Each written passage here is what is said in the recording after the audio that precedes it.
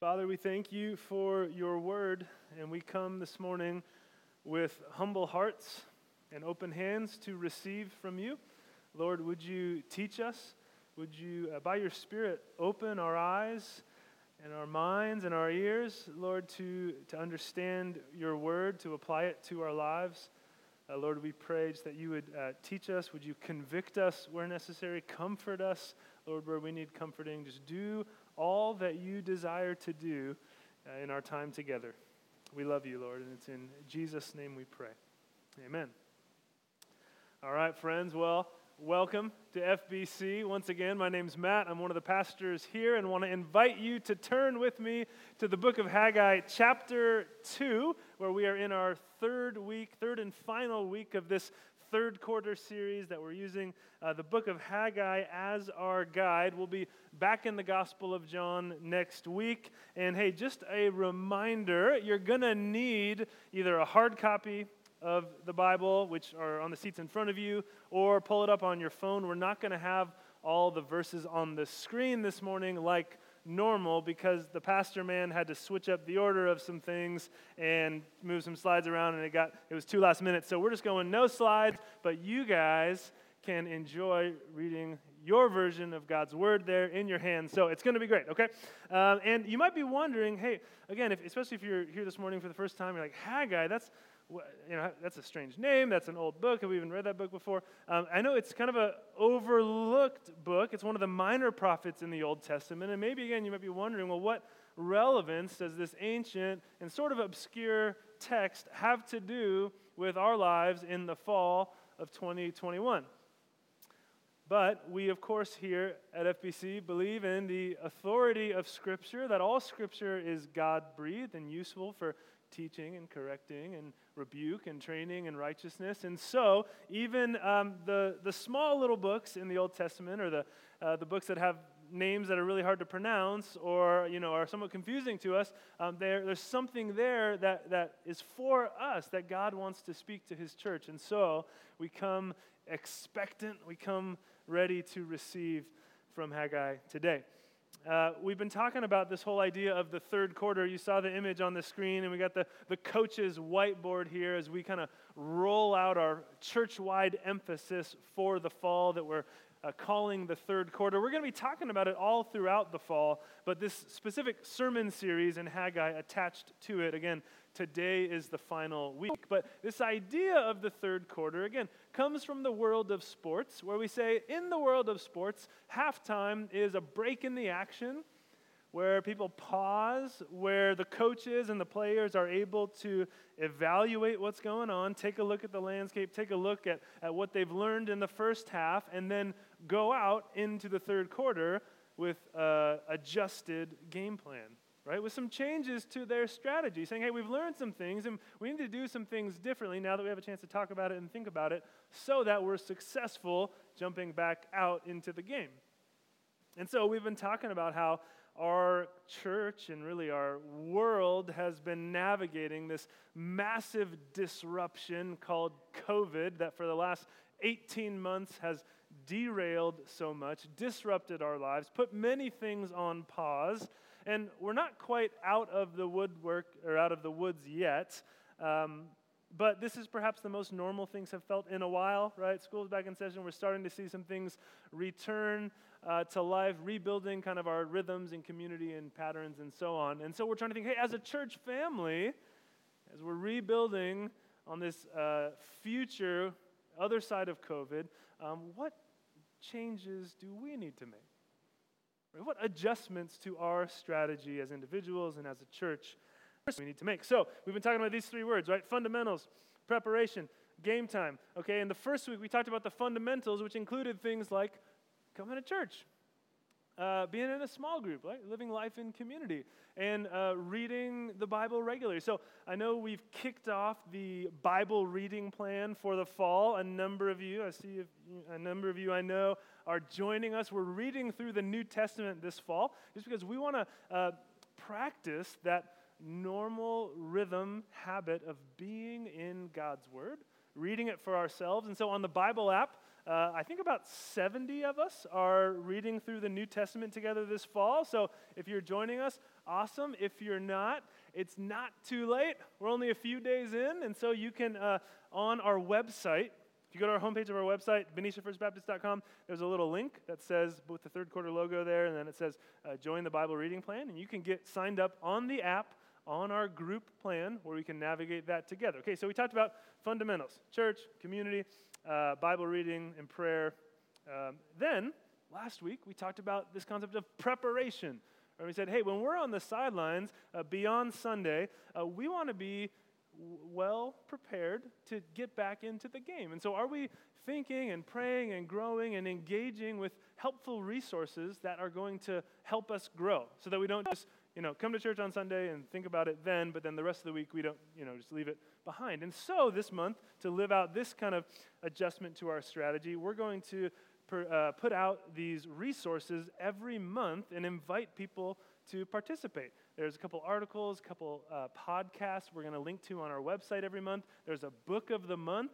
And so if you were here last week, you got one of these fancy magnets. Is this on anyone's fridge yet? Yeah, all right. Okay, fridge magnet. It's on my fridge.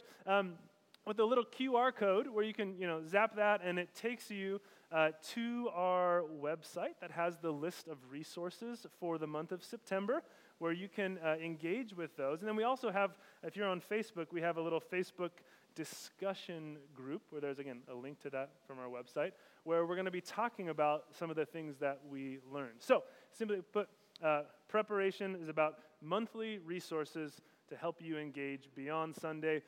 On the black table out there, if you didn't get a copy of the book of the month, which is Gentle and Lowly, we have free copies for everybody. So if you didn't grab one of those books now. There's plenty of them there for you, and a journal so that you can engage with us this month. And now we're talking about the third piece, which is game time. I know, mysterious. You're probably wondering, okay, what exactly does that get at? And we're going to jump into that this morning. But first, we're going to jump into the book of Haggai and see how it prepares us to see this idea.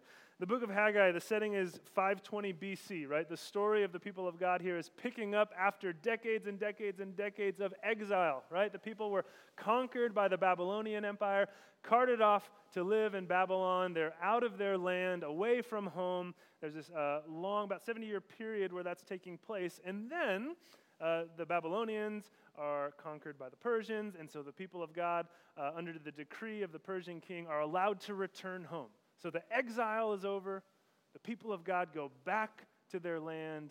They're allowed to rebuild their lives, rebuild their communities.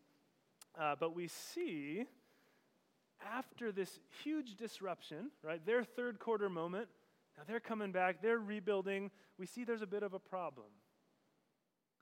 And this is what we talked about for the past couple weeks, right? The problem is that the people are back in the land for almost 20 years now, and they've rebuilt their homes, and they've rebuilt their lives in a number of ways, but they haven't rebuilt the temple.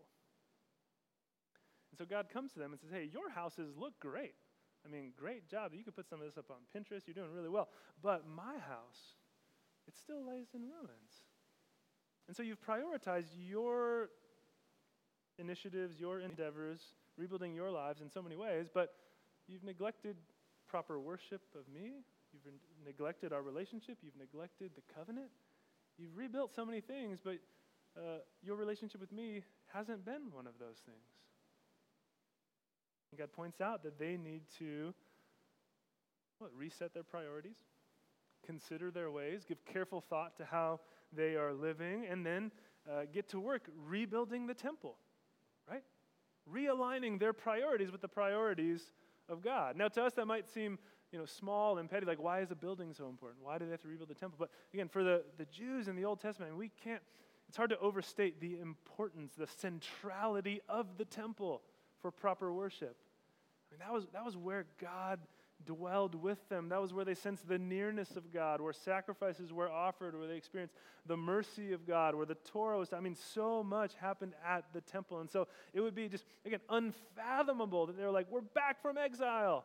We can rebuild the temple, but we're not going to do it. And we're going to go do other things. It would just be unfathomable.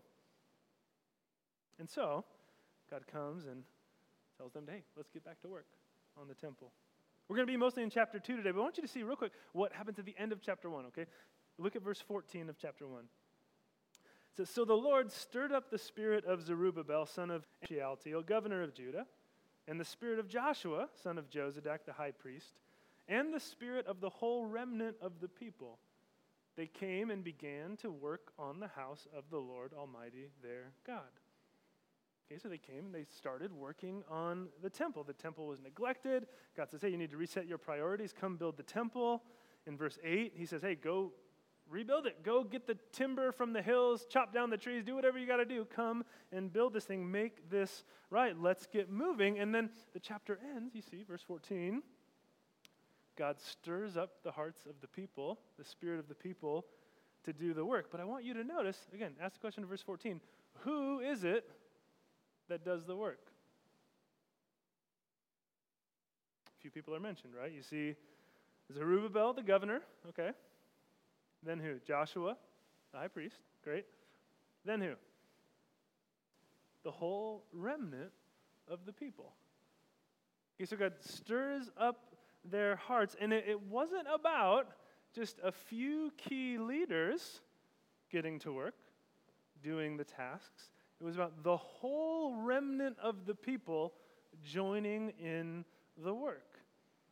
And so when God came and he stirred up the spirits, he stirred up the hearts of the people, and they were convicted and said, we need to do something about this. They didn't say, you're right, God, the temple lays in ruins. We need to do something about this. Joshua, Zerubbabel, get to work. No, they said, we all need to do something about this. All the remnant of the people got to work. There's something for me to do here as well. So they're rebuilding the temple. Now, look at chapter 2, how it starts. We heard from Ian just briefly read this passage.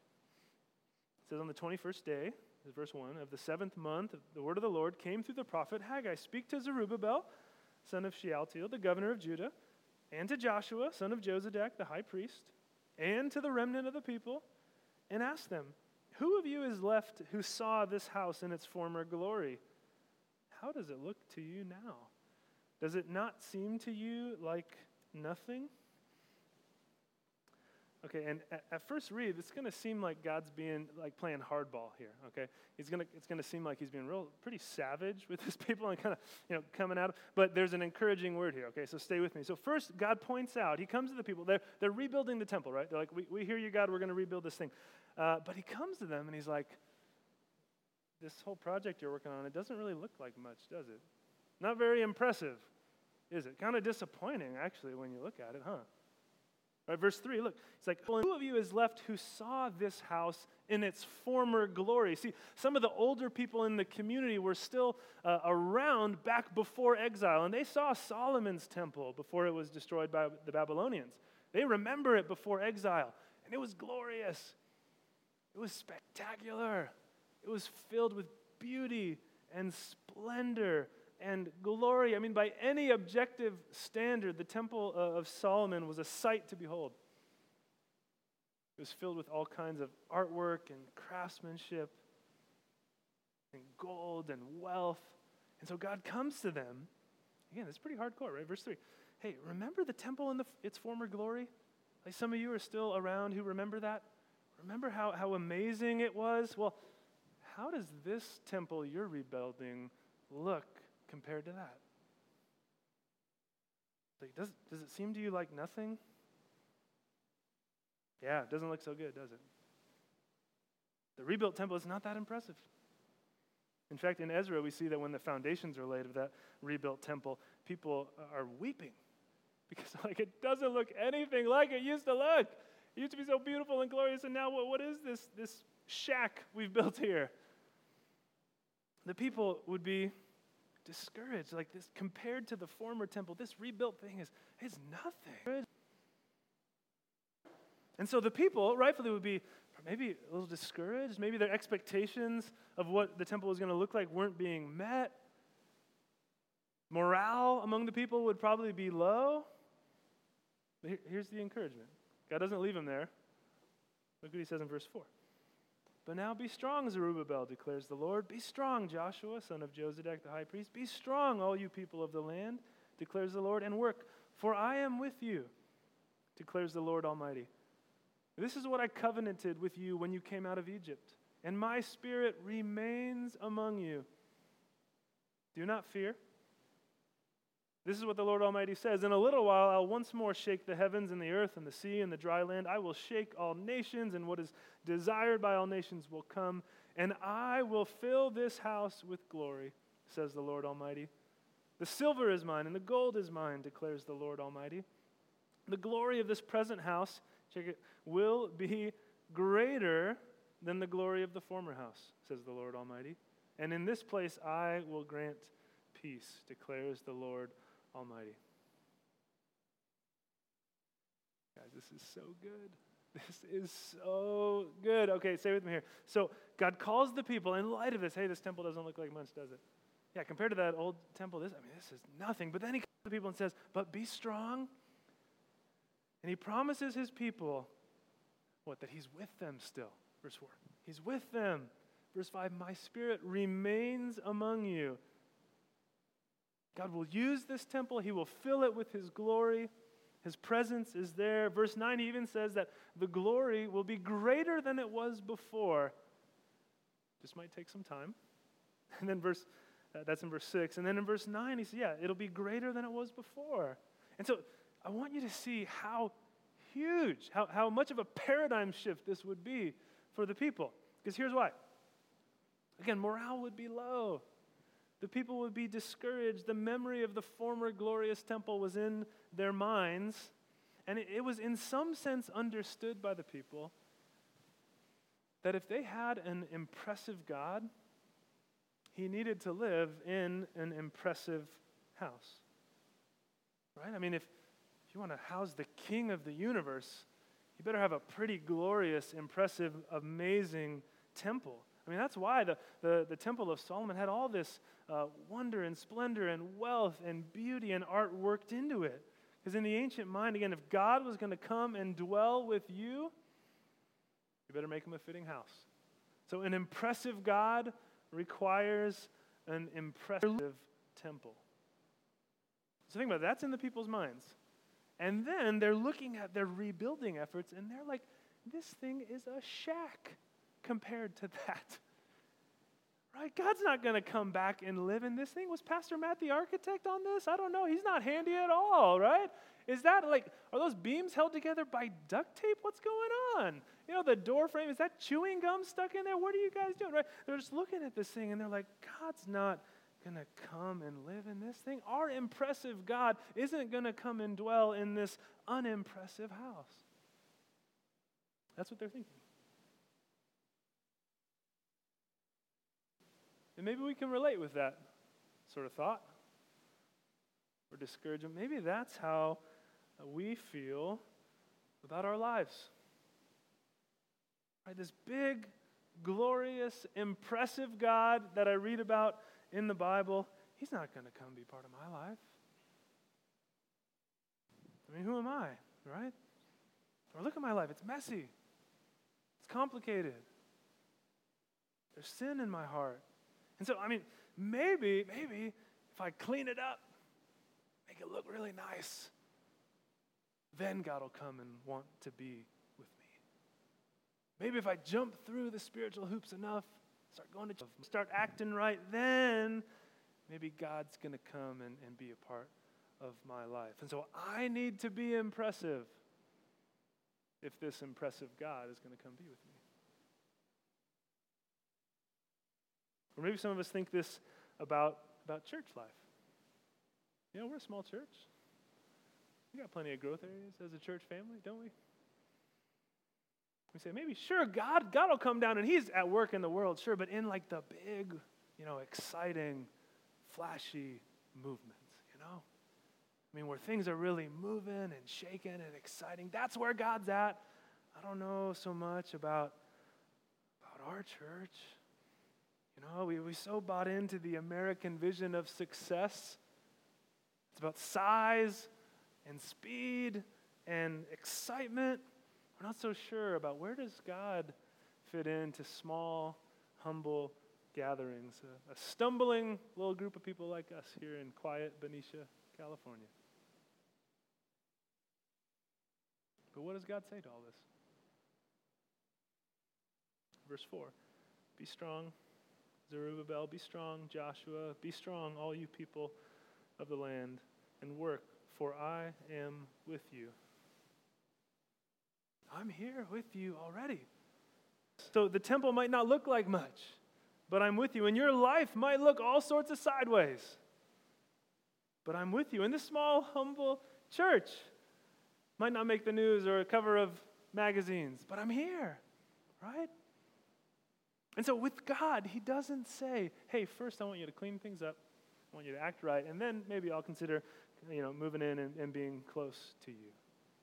He's actually, first, I'm going to show up, and that's going to make this place beautiful. It's my presence that brings the beauty and the glory. And isn't that the logic of the gospel? This message of salvation that we celebrate, that the New Testament lays out for us fully. God doesn't say, hey, first deal with your sin and your mess, and then I'm going to come and be with you. He says, no, I'm going to show up and I'm going to take away your sin myself. He doesn't say, first you need to come to me and love me properly, and then I'll love you back. No, what is the gospel? We love because he first loved us. This is love, not that we loved God, but that he loved us and sent his son as a propitiation for our sins. Right? When the sick people in the first century saw Jesus and the lepers saw Jesus, they didn't say, let's go clean ourselves up and get healed so that we can go hang out with Jesus. They said, we need to go hang out with Jesus so that we can be healed. Right? And so that's the logic of the gospel, and that's the logic that the Lord is unrolling for his people here. Yeah, it might not look like much. You might be wondering where I am. You don't need an impressive house, an impressive life, an impressive temple for me to come and dwell with you. I'm already here. I'll be here if you simply come and ask. This is what Ephesians 2 talks about.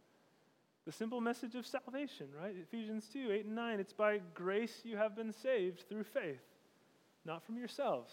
This is the gift of God, not by works, so that no one can boast. Right? So we're saved by grace. It's a gift.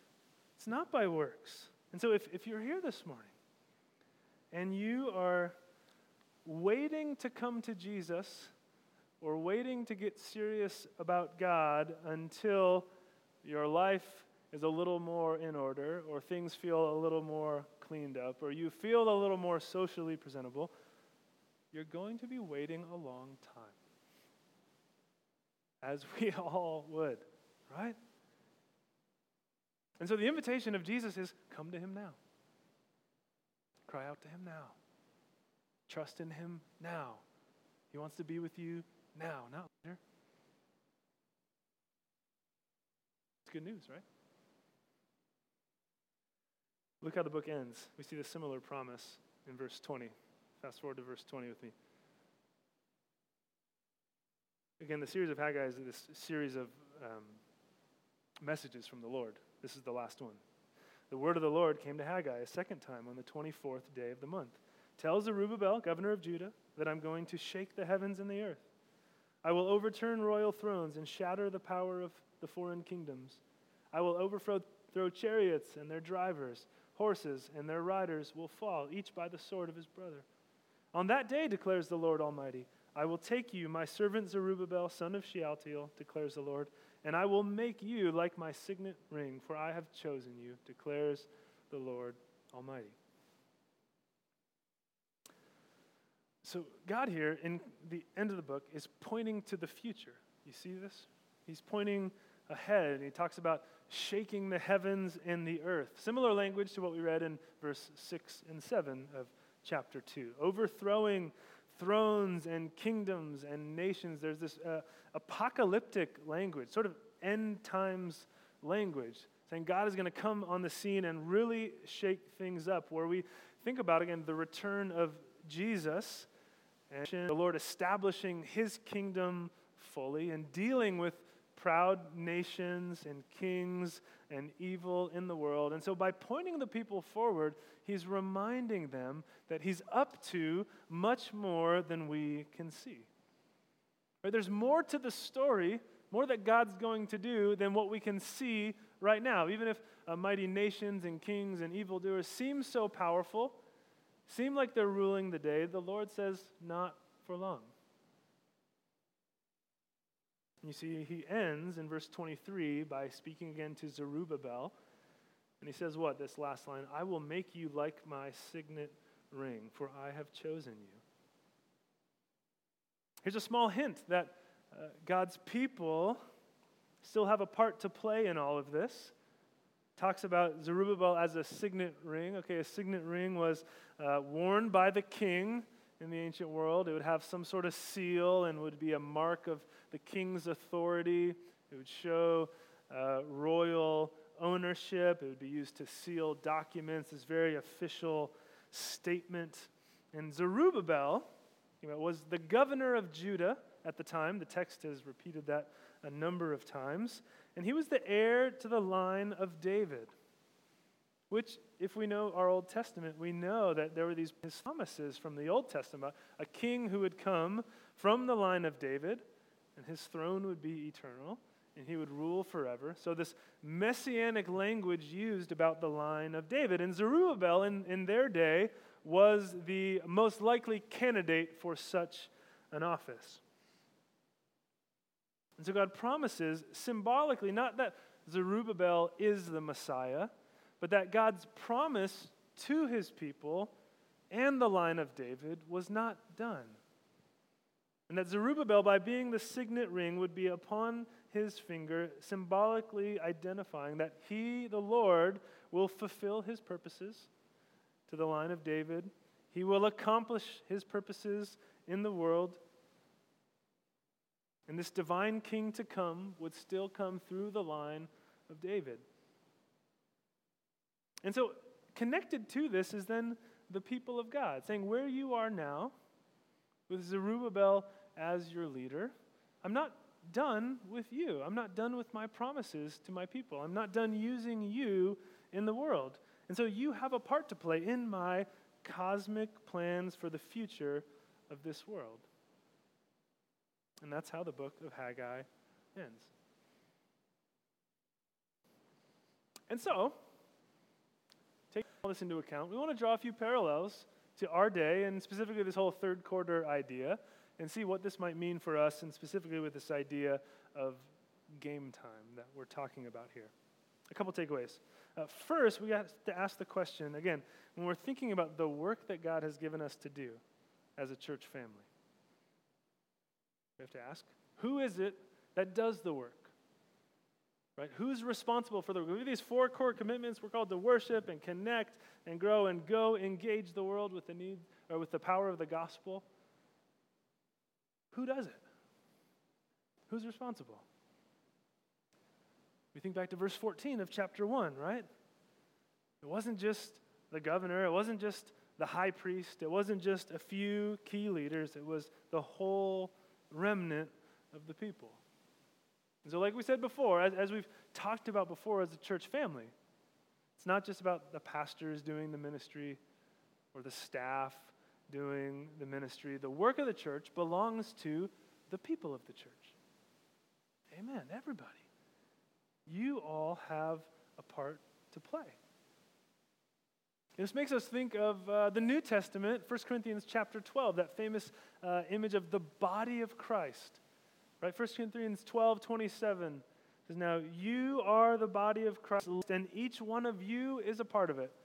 And that verse 27 comes after this long illustration that Paul uses to help us understand how the church is supposed to function. And along the way, he says what? We are one body, but many parts.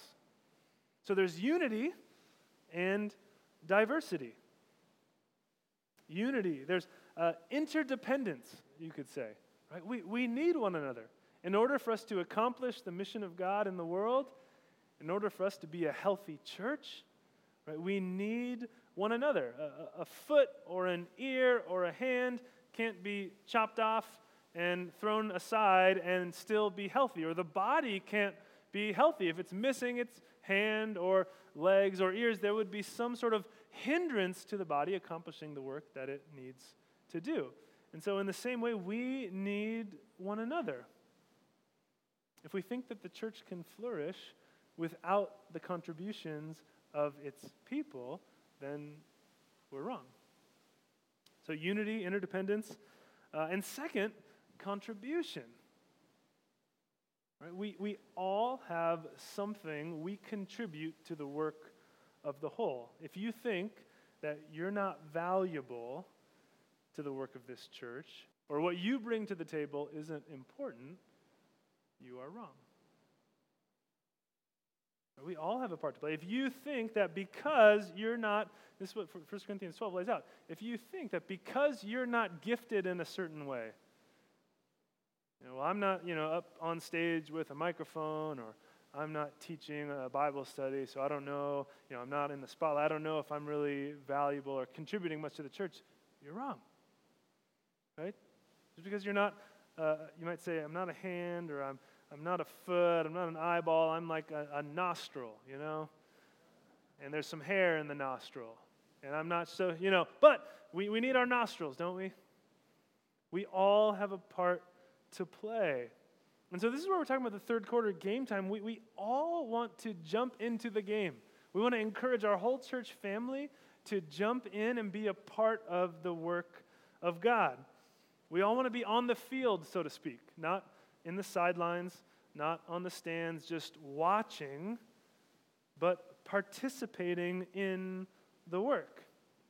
And that looks a number of different ways, right? When we think about being on mission, living this out in our neighborhoods and our communities and loving our neighbors and all kinds of ministry we're a part of out there, but also we have an opportunity here at church to serve together, to serve on ministry teams and contribute to the life of this church, right? There are so many people involved in the life of this church and making a Sunday morning service happen and fulfilling the various ministries that our church runs. It takes a lot of people.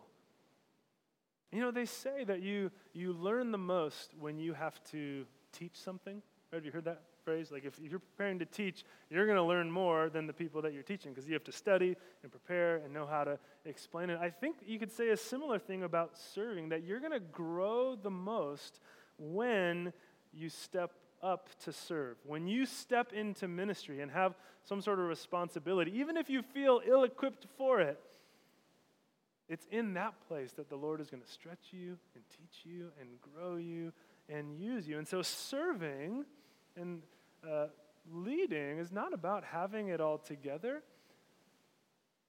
but it's about showing up and saying, all right, Lord, would you use me? Teach me. Help me grow.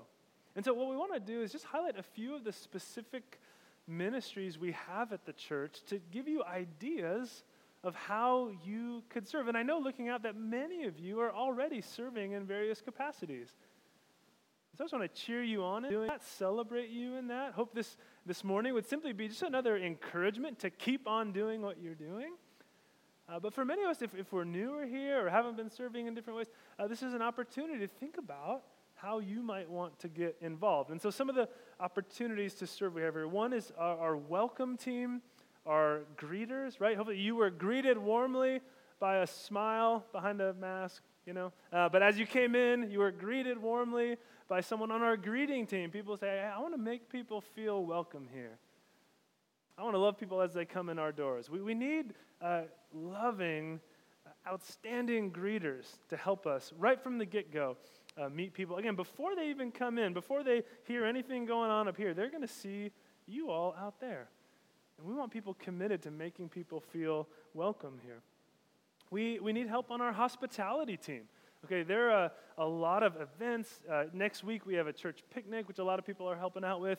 We just had a memorial last week to be with and bless the Smith family. And there were a lot of you came and helped set up and help get the food ready and do a number of things that had to be done in order for that service to happen. Again, not just the staff that ran it, but a lot of you volunteered. So we have needs for people who have a heart for hospitality, to serve, to show up, to set up, to clean up, to help in those different ways.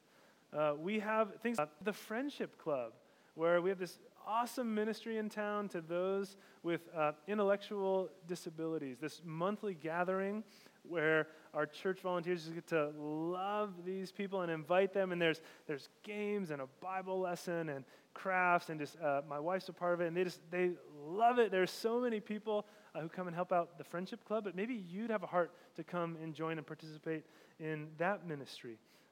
Many of you are already serving as small group leaders. We're always looking for additional small group leaders, people who are willing to open up their homes and lead a Bible study. And we'd love to equip you. Pastor Lee would love to talk with you and walk through that process of what it would look like to be a small group leader. But many of you are already serving in this capacity. We need people serving in our kids ministry, right? Our kids teachers, our kids helpers who ensure that our kids programming is a safe environment, is a loving environment where our young people are hearing the gospel and being pointed to Jesus. And I can't tell you just how many good things I continually hear about our kids ministry, how much kids love it. So if you're already serving in kids ministry, great job. If you have a heart for kids and to serve in that capacity, let us know. We'd love to point you in that direction. We need help on the worship team, on our tech team. Can we give a shout out to the tech team in the back? Woo! Yeah. They're very uncomfortable right now that I just did that, okay? Because they're like behind the scenes. But again, we need people to help with our sound system and the camera and the slides and all of that. Maybe you have a heart to serve in that way. We need people a part of our prayer team. We'd love to have some opportunities to have our prayer team present on Sunday mornings and here up front able to pray with people after the service, that sort of thing. And so if you have a heart for prayer, a sense of just compassion, real mercy in your heart for people who are in need and love to pray with people, let us know. We'd love to get you on our prayer team and see if we can make that happen. Also, another one I'm excited about rolling out is called the table team, where we need people who, when there's new people to the church, say, hey, I'd be willing to open up my home and get around the table with this new person or this new family and invite them over. We can have a barbecue, throw something on the grill, or sit outside, or go out for coffee. Just some way, get around a table so that new people to the church don't just know, the person up front that's talking or a staff member, but other people in the church start to make connections. And so if you have a heart for new people and would love to make people feel welcome, we're trying to roll out our table team. Or maybe there's a way that you'd like to serve, a heart for something that I haven't mentioned, maybe isn't even on my radar. And so I just want to be clear that this whole push to serve isn't because you guys aren't doing enough or you need to step it up. But it's just an honest acknowledgement that I don't know if I've always done the best job of utilizing the people of the church, right, and giving ministry away and saying, hey, how has God gifted you? And yeah, let's see you run with that. And so I don't want things to be unnecessarily bottlenecked with me or because we're still, bottom line, we're still figuring this out. Right? And that's why we want to talk about that this fall. It's not because we have it all put together, but we need to put our heads together and see how does God want to move and work in this church. And that means I want to hear from you the things that are on your hearts. And think about it, you guys are gifted people. I just want you to know you are gifted people. Really gifted, of course, by the Holy Spirit. And God wants to use you to build his church. But also I want you just to think about all of the meaningful work that you do out in the world. Some of you lead businesses, you run companies, you manage leadership teams, you are skilled craftsmen or artists or contribute to the world in a number of ways. You're parents, you're making a home, you're with your kids all day, which all these things take incredible skill. You have an incredible capacity as image bearers of God to work and create and plan and bring order to your world. And so it would be a shame if you all did so much out there, had so many gifts and so many skills and are doing big things in the world, and then we just ask you to come to church and not do anything. Right? That wouldn't make any sense. And so I want to empower you. I want to see you as the people of the church do the work of the church and see, well, how does God want to move and work through us? And here's the deal. The most exciting things we do as a church, I'm convinced, the best things we do as a church are the things that involve you all. When I think about just the highlights of the church year, for me personally, it's not like, oh, I gave that one sermon and I was really happy with how that went, or yeah, I did, I gave this great little talk. That's not what fires me up. What fires me up is seeing you guys, seeing VBS, having just handfuls and handfuls and handfuls of you show up for a whole week and love kids and teach kids and play with kids and eat snacks with kids and just see how so many of you came out to provide this awesome experience for our community. Or when I think about a walk through Bethlehem, right, this huge outreach at the end of the year and seeing how many of you are involved and serving alongside one another and using your gifts and giving your time, that's what excites me. Those are the highlights when I see you guys all doing so much. The best things we do as a church are the things that involve you all.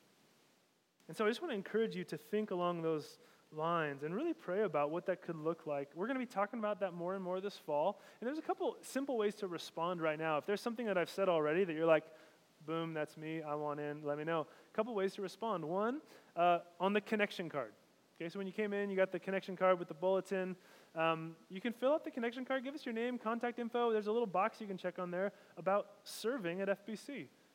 And you can jot a little note down if there's a specific area I've mentioned, whether it's, again, the hospitality team, the greeting team, if you want to know about small group ministry or kids ministry or youth ministry or the friendship club or the Red Awning Cafe I didn't mention earlier, but helping out serve our middle schoolers, which we're still talking about relaunching that. Fill out your connection card, let us know. The other way to respond is very simply on the homepage of our website. Okay, BeniciaFirstBaptist.com. If you scroll down just a little bit, you're going to see the third quarter logo, and you're going to see a little link that says, join a ministry team. And if you click that, it'll be a little fillable form where you can give us your information real briefly, and then it has a list of different needs in the church and teams we have where you can serve. So we'd love to hear from you and see how we can plug you in. And again, today's not the only day that we're going to be talking about this. We're going to be trying to mention this up front throughout the fall quite often. So that's really the main takeaway and the first big takeaway from the book of Haggai here this morning is the work is for all of us. We want to invite you to join in. And the last thing from the book of Haggai, the second encouragement is simply this. Don't overlook the ordinary. Right? The people looked at this unimpressive temple that they were rebuilding, and they thought, what in the world is God going to do with this? And God reminds them, actually, I'm here, and I am going to use this, even though it doesn't look the way you expect it. And so maybe we're tempted to think, you know what, my small contribution, my small act of faith, my small way that I serve, not really sure it's going to add up to much, Those small acts of kindness towards my neighbors, simple step to pray for someone in our community, leading a small group and it felt like no one got anything out of the discussion at all, right? Or I taught this kids ministry lesson and I don't think they heard a word of what I said, right? Or it feels like I waved hello to someone, I gave a hug at church on Sunday, I tried to give an encouraging word to someone, I invited someone to church and they didn't come. I had a new family come over to my home, and I felt like just so silly and said a lot of weird things, and I don't know if they'll ever come back, right? All these small steps, we're like, I just don't know what it's going to add up to. Is God even going to use that? Yes. He uses all of it. So don't overlook the ordinary, the small steps of faithfulness. Friends, as we close our service this morning, we have a chance to really celebrate what unites us as a church family. We wouldn't be a church family. We wouldn't be in this room if it weren't for Jesus and his work, his sacrifice on the cross, his resurrection, the new life that he gives to us. Because we're a bunch of quirky people, aren't we? We're all quirky in our different ways. We come from different backgrounds. We have all kinds of different views about any number of issues out in the world.